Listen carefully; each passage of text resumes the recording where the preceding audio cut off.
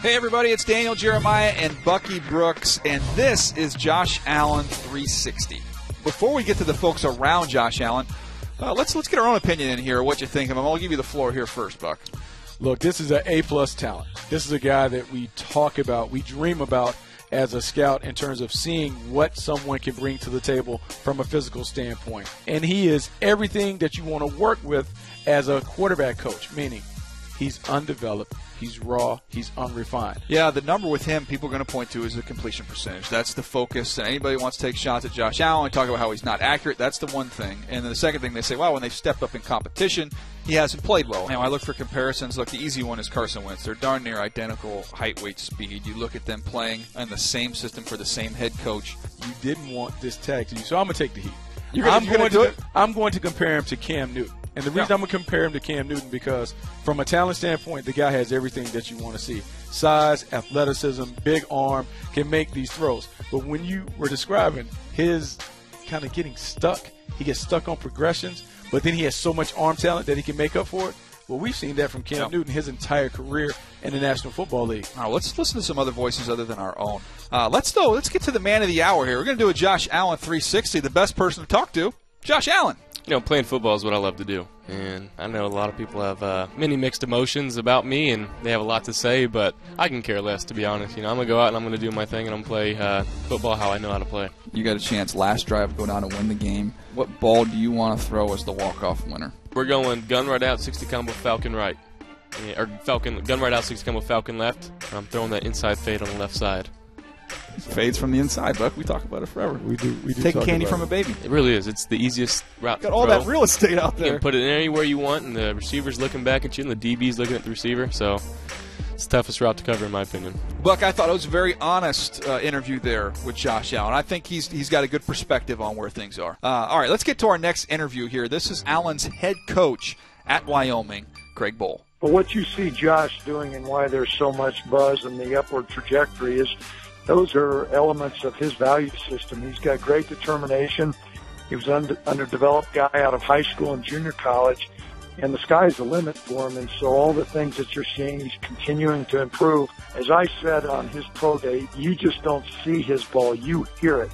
Never seen anybody that's got his kind of arm strength. Never. You think he has the most growth still ahead of him, man? What area would that be? The part that frustrated me during the course of the fall, sometimes you're so concerned about some of the schematics that, his footwork got a little bit sloppy. I don't know if he really understood, the magnitude of setting his base and being fundamentally sound. So when you're able to go out in the game, you're not having to think about your footwork. It just naturally happens. Buck, it's always great when you get a chance to talk to the head man. What a great perspective there from Coach Bohl. All right, let's get to our next interview here. This is a guy who's been training Josh Allen as well as Sam Darnold, training them really to get ready to be successful rookie quarterbacks, and that's former NFL quarterback Jordan Palmer. So he was putting himself mechanically, he was putting himself in a position a lot in college where he would get up on his toes and he would bounce and his feet would come together, which means the next thing you're going to do is get back down all your cleats in the ground and you're going to overstride. So in its simplest form, he was overstriding that was leading to other issues. But by changing the base, now he has a really short front stride. He gets over it every time. And literally, and I told you this, Daniel, when he misses, just look at the overstride. Everyone talks about how talented he is. How hard is it to get someone to rein that in? Well, honestly, I think the overstride thing, the inconsistencies on accuracy, there's two sides of that. Not just with Josh, with anybody. There's the quarterback, is he missing? And then there's the other side of it, Bucky, the wide receiver side. And when you got a lot of confidence in your arm talent, you're going to wait and see it open and throw it. And that'll be the evolution for Josh, but I think he'll be in a position in the NFL with the route discipline that's there, the trust in the guys, that inconsistencies are going to narrow down big time. Another member of that team, Ryan Flaherty, who helped train Josh Allen for all the physical testing and has been around a lot, and I mean a lot, of great prospects at the position over the last decade. This is our chat with Ryan Flaherty. I've never seen an arm like this in my life. I've been around a lot of quarterbacks. His arm is beyond elite. It will be what every arm is measured against. At his pro day, he'll probably throw the ball 90 yards. No joke. The other day we were on the field. Come on. I'm not kidding. He'll throw it 90 yards. Just wait. I promise you. I'll bet a car on it. Physically, it's second to none. I think that's going to make a lot of people around the league fall in love with him. But the best part is he's an awesome kid.